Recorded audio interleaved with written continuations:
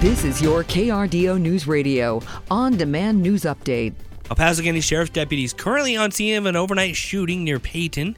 The El Paso County Sheriff's Office says they responded to that shooting on Akaway Way just after midnight. There's currently no threat to the public, and the public, though, asked to stay clear and let units work on the investigation. A trespassing complaint led to a drug bust just south of downtown Colorado Springs. Police say yesterday afternoon, members of the CSPD homeless outreach team were told about some people allegedly trespassing and camping on the west side of some businesses near South Nevada and I-25. While the officers were investigating, they discovered the suspects had a stash of some 7 grams of meth, 300 fentanyl pills, heroin, and Xanax. Police arrested Shanna Kelly, Corbin Killen, Autumn Rimbert, and Adrian Watson, while another man, Jeremy Gatz, was jailed on a parole violation. Pueblo police are investigating the city's 25th homicide of the year, and it's the second one in just 48 hours. Officers arrived to the Roadway Inn on Highway 50 yesterday to find a man shot. At the time, he was still alive and rushed to the hospital with serious injuries.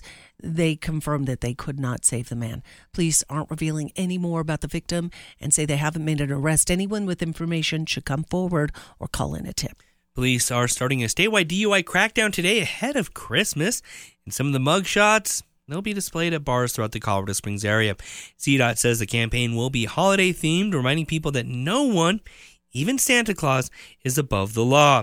The goal is to raise awareness for a sober ride. Last December, the state lost 48 lives on the roads, half involved a drunk driver.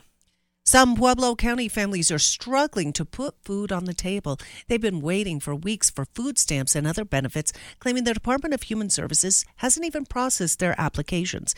Danny is a single mom with just one of the examples of people in Pueblo who are waiting up to an hour at the county's DHS office or spending hours on the phone only to be told they just have to wait.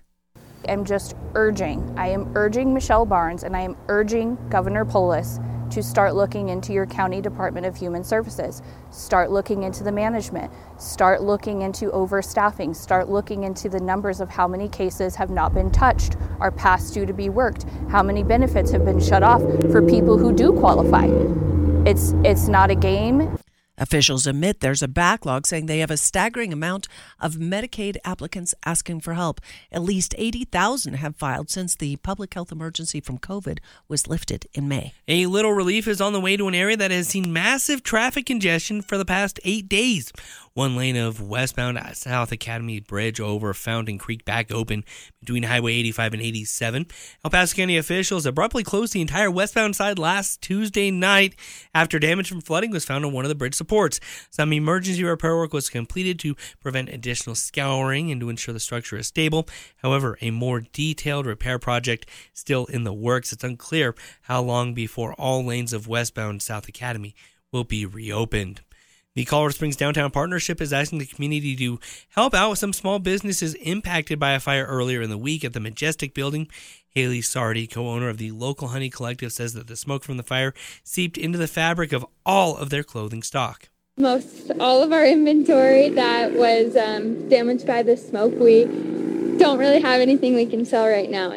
The Downtown Partnership, meanwhile, is encouraging the community with an emergency promotion to buy gift cards to help those local shop owners who can't be open during the busy holiday season because of the fire. Obviously, they both have insurance, but while they're waiting for that, there's still things happening and they're not able to bring money in. If you can go online and spend $10 on a gift card and then once they're back open, come in and use that gift card, every little bit helps. Carrie Simison with the Downtown Partnership says that for every gift card sold that is valued above $50, the Downtown Development Authority will make a matching donation to the businesses.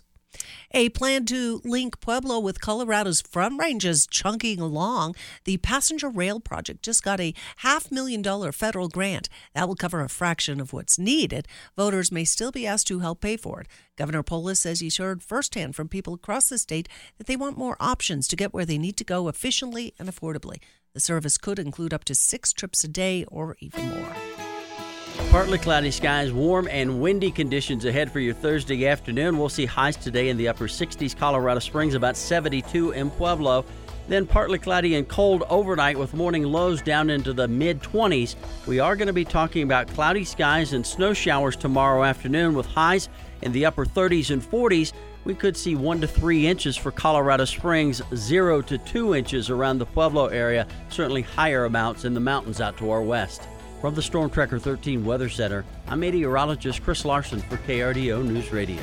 Get news, traffic, weather live on KRDO's Morning News weekday mornings from 5 to 9. KRDO's Afternoon News weekday afternoons from 4 to 7.